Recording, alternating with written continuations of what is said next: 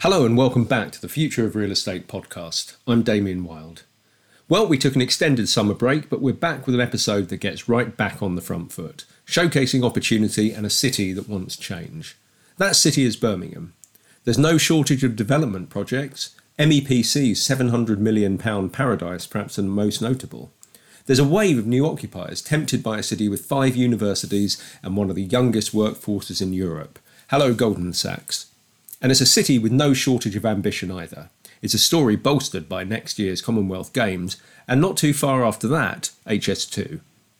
Earlier this month, the City Council invited a group of investors to take a look themselves at the opportunities on offer, and I tagged along. We met in PwC's smart new offices, the accountancy giant is buying into the vision, and toured, on foot, this is a highly walkable city after all, some of the most notable opportunity areas. The wind blew, the rain held off and the sun peeked out. Don't underestimate the difference the weather can make. As council officials took investors through their plans, I took council leader Ian Ward and interim chief executive Deborah Cadman to one side to hear how they plan to capitalise. I asked them what's different this time, as Birmingham has always struck me as a city that has never quite delivered on its promise. And I asked Cadman whether that interim in her title might become permanent. Listen carefully to her answer. It doesn't sound to me like she's planning to go anywhere soon. Deborah, Ian, thank you very much for joining me. Ian, I'll start with you. You've got a room full of investors next door showcasing the city. What do you hope to get out of today? What's the goal? Well, I think what we are presenting today is the opportunity for investment that the City of Birmingham offers. I've been for some time now describing this 10-year period through to 2030 as a golden decade for Birmingham, because we, before the pandemic, were already attracting record levels of investment into the city. And the factors that existed prior to the pandemic that were attracting that investment still exist as we come out of the pandemic and go into recovery. And so what we're expecting out of today is huge levels of interest in the opportunities that there are for investment and development here in Birmingham. And I would expect that following on from today's meeting, what we will get is real traction with these developers coming back to the city and wanting to be part of the future for Birmingham. And so what are the headlines? Why Birmingham? I think Birmingham represents a real opportunity. We're a growing city. We're expecting our population to grow by 150,000 in the period through to 2030. We have huge demand for both residential and for industrial development here in the city. We've got to build the homes for that growing population, and we've got to create the jobs if people are to have a stake in the future of the city. So there's a real opportunity here for developers who are willing to work with the City Council, who are willing to look at innovation and are willing to deliver on the green agenda that we've set out, both in our Route to Zero ambitions and in our future transport plan. So developers who can come and work with the city and are prepared to deliver on that agenda of Route to Zero, green development in the future, and are prepared to work with us to create the jobs and the housing for our people, then there's a real opportunity here. And it's an exciting decade that we're about to go into, where there's going to be, as they're hearing at the moment, a fantastic opportunity on a number of sites spreading out of the city centre into the neighbourhoods that are on the edge of the city centre, where the people with the need to have a stake in the future actually live. Okay, we'll come back to some of those in a moment. But Deborah, there's an interesting phrase used in the room just now, that this is about people-led development, not place-led development. What does that mean? So that's at the heart of our Levelling Up plan. And we've been very purposeful about the growth that we're going to encourage and enable across the city. And Damien, you've heard me on a number of platforms in the past talk about the balance that you have to introduce when you're growing economies. And I'm absolutely clear you can't have strong, stable economies without strong, stable communities. And we're interpreting and translating Levelling Up to be exactly that. If we want to level up Birmingham as a place, then we've got to invest in infrastructure, but also invest in people as well. So that's what we mean by people-led. And we've put out a very clear challenge to those people who want to come and invest in the city.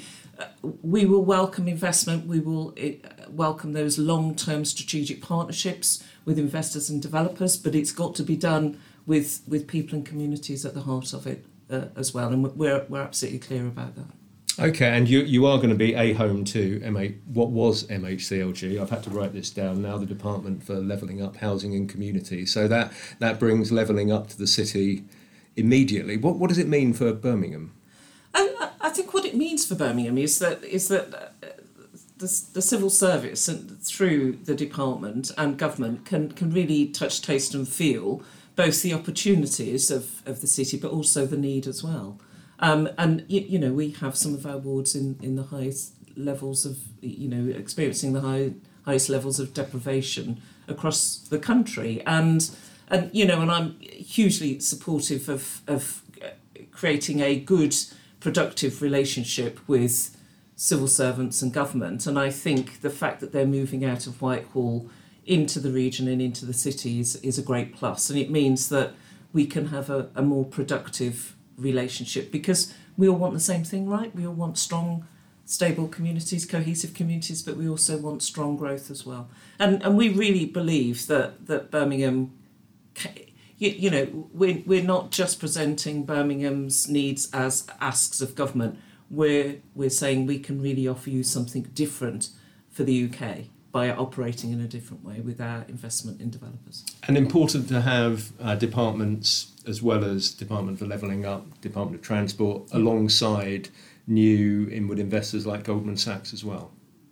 Yeah, absolutely. And if you look at our Levelling Up aspirations, it is about housing, it's about transport, it's about the green economy, it's about attracting global investment. So that's immediately 4 different departments from Whitehall that we want to have a different relationship with. Now what we can do in Birmingham is we can join up the dots, in a much more profound way by linking, the transport needs, the kind of global investment needs and the aspiration of Bayes and DEFRA to create a green economy for the UK, but more specifically for the Midlands and for Birmingham itself. So we're one of the offers is about to government is, look, we can join up the dots for you in this place. Okay, thank you. And Ian, there were some nice phrases in there. Be bold, be Birmingham, a golden decade. You talked about that zero carbon transition and so on. And it's 30 years since the ICC opened, just around the corner from where we are now. But it hasn't been linear, that regeneration, that transformation. So what's different this time? What is going to make it a golden decade? I think the very fact that we're at the beginning of a curve of development here in Birmingham, we're probably where Manchester was 20 years ago. And so the opportunity is now here in Birmingham, both with the availability of sites and with the determination of the City Council to actually work with developers to bring about much needed development in the city.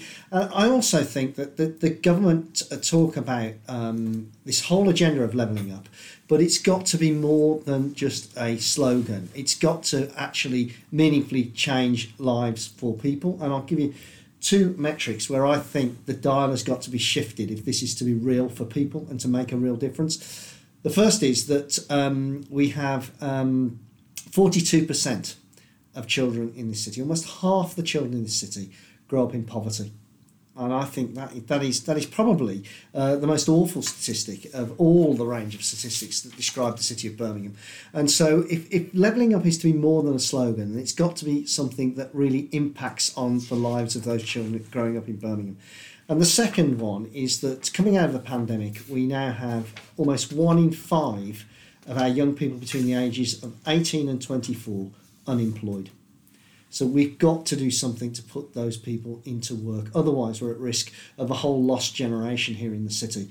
So again, levelling up has got to be impacting on the lives of those young people, ensuring they do have a stake in the city going forward. And that's where I think Deborah is absolutely correct. Levelling up cannot be done from Whitehall by some command. It can only be delivered by the government working closely with local government, and local government then working closely with the private sector to make a real difference to people's lives in the city. And that's what we've got to do. Infrastructure will help, but it's not solely about infrastructure, it's about people. And that bringing together of the public and private sectors is going to be very powerful in addressing those real problems. But what do you want to see from those investors next door and others who are listening here? How can they get involved? Well, I think we want to be working in partnership with private sector investors. Birmingham City Council is the 20th largest landowner in the country, which is a remarkable statistic, but it gives us a huge asset that we can use to work with developers to ensure that we get the right development in the right place, creating places where people would choose to live, work and play, and creating new communities right across the city, which is going to give people a reason to want to come to Birmingham and a reason to want to live and work in Birmingham. As Simon said in his presentation to the developers, Birmingham is a city of immigration. It's always been about that. People have always come here looking for work and a better future for their families, and that will continue to be the case going forward. So we have got to be working with developers to create those places that people are going to want to come to and to create the jobs that people can access in the future. I continue to see Birmingham growing as we go forward in terms of population, and that population is going to be coming not only from the four corners of the United Kingdom, but it's going to be coming from around the world as people increasingly look to those centres that can give them a job and a better future for their family. Okay, and Deborah, those developers and investors have a range of stakeholder interests to meet. They've got a range of opportunities to consider. I wasn't going to bring up Manchester first in this interview, but as Ian did, I'll bring Manchester back up. But why should they invest in Birmingham ahead of a Manchester or ahead of a Cambridge or even a London? So the first thing I would say is, we're not in competition with Manchester, but we are. But you are in competition with other cities. Well, yeah, but we're global cities. It's not just UK cities. We truly believe. Well, we know that Birmingham is a true global city, and in terms of attracting investment, we're big in our aspirations, and we want to attract global investment. And one of the things I would say is that we've invited certain developers and investors in today, but we've got many more knocking on our door asking to develop strategic partnerships with us, which is brilliant. And that's why this is a moment, I think, for Birmingham. And if I give you an example of the kind of conversation, so Lend-Lease, and the leaders mentioned Lend-Lease and the 1.9 billion investment, they truly want to see that investment as a globally exemplar project for Lend-Lease. So they see the development and the investment they're making in Birmingham as something that they want to showcase to the world. And that is absolutely phenomenal and brilliant. And I don't think we can underestimate the impact and the potential of the Commonwealth Games in driving growth for us, because literally the eyes of the world will be on this city in less than a year's time. And we talk very much about it's not just 11 days of sporting activity, it's 11 generation of legacy benefit. And we want to really make that count for residents and businesses in this city.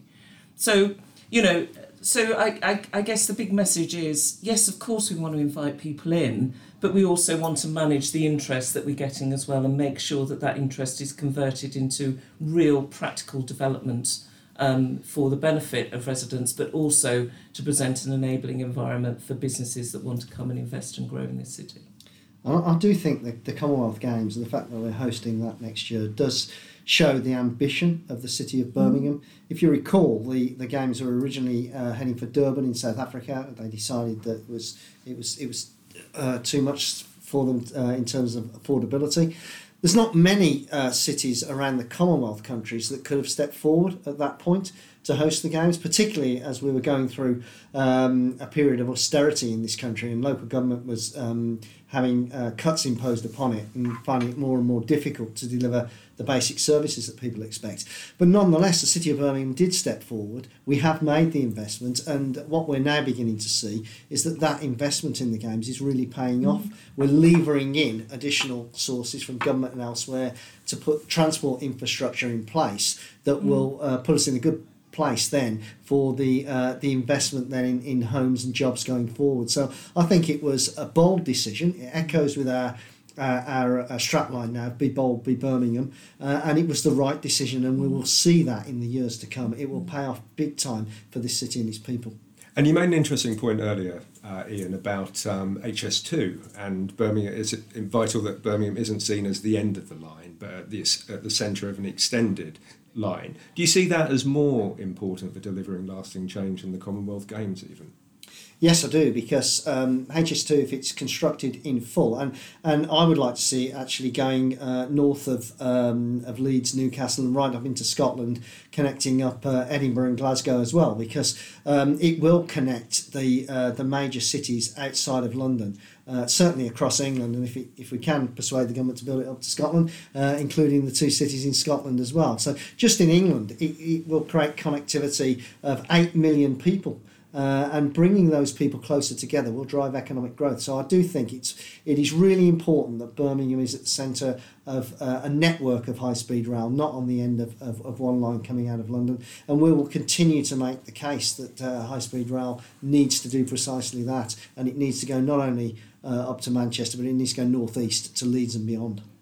Okay. And Deborah, in terms of the projects themselves, do they cover all sectors? Do they cover brown and greenish opportunities? Yeah, absolutely. As the leader said, we're the 20th largest landowner in the country, and it covers not just the city centre but all the quarters as well. Now it brings massive opportunities, but also it does present challenges as well. And if I give you a flavour, but one of the areas that I'm really excited about is the gun quarter, and I won't even begin to talk about the history, because the leader is far better and well versed in the history of the gun quarter. But it is an area of great heritage and great ambition and great potential. But perversely, it's the area with one of the largest levels of gun crime in the city. So you can see that there is massive potential, but it's got to be developed in the right way. And the reason for that gun crime, I won't bore you with the details, and you'll know that. But we've got to be really purposeful in the way in which we develop that area of the town. So it covers all, brown and green. But the message that we want to give is that this council will be as facilitative and enabling as we possibly can to welcome the development of those in the right way, those areas in the right way. Retail, offices, residential. Do the opportunities lean one way or the other? Absolutely, but it will need to be the right development for the right reasons in the right way at the right time. So the conversations, the strategic conversations we're having with developers and investors are exactly about that. And you'll have heard that the Future City Plan is being developed at the moment. We're consulting with people. We want people's ideas. We want to use that process as the start of more strategic relationships with our partners, investors and developers. And Deborah, you're talking passionately about the opportunities here. You're interim chief executive currently. Would you like the job? So my response to that is I'm chief executive until I'm not. Okay, that sounds like a well-practiced response. And Ian, just lastly, going back to those opportunities briefly, where have you seen most interest so far? Are there particular areas or particular kinds of opportunities? I think we've seen huge interest in Digbeth here in the centre of Birmingham. It's interesting that... home to a film studio, potentially? Yes, interest from the BBC, interest from Stephen Knight. So, this is on both a national and a global scale, the interest in that part of the centre of Birmingham. And it's interesting that at the moment people will say to me it's not in the city centre, but of course it's a few minutes walk and it will be seen as being in the city centre in the future. And I think Digbeth has the potential if we get that development right. And it has to be about amplification, not gentrification, so amplifying what's already there, then I think it will become a really special part of Birmingham, as special as the Jewellery Quarter, and no doubt as internationally renowned as the Jewellery Quarter as well. So that for me is probably the location that currently has the most interest. But I think as we go forward, we'll see more and more interest in more outerlying parts of the city as well, because we have a situation where demand is always going to exceed supply within the city boundary. We're utilising all of our brownfield sites to deliver on our housing need and our need to create jobs. And we have been bold enough to recognise that because we cannot create all of the homes and the jobs that we need on brownfield sites, we've been bold enough to recognise we needed to release Greenbelt site. We had the largest release of Greenbelt anywhere in the United Kingdom in order to increase our ability to deliver homes and jobs. And we, going forward, will continue to be bold and will continue to make the right decisions for the people of this city. Ian, Deborah, thank you. After the interview, we toured the city, and listening to council officials there, it's clear they see no sacred cows. Buildings will come down, some of them iconic, but it's what will replace them that matters most, both in terms of places and people. Thanks for listening. Join me next month for another episode on the future of real estate. Thank you for joining us for this episode of the EG Property Podcast. We hope you found the content insightful and helpful. If you'd like more of the same and to keep up with all the latest news, views, analysis and research that the EG Group has to provide, be sure to sign up to all of our property podcasts and subscribe to Radius Data Exchange for unlimited access to all of our content and comprehensive commercial real estate data.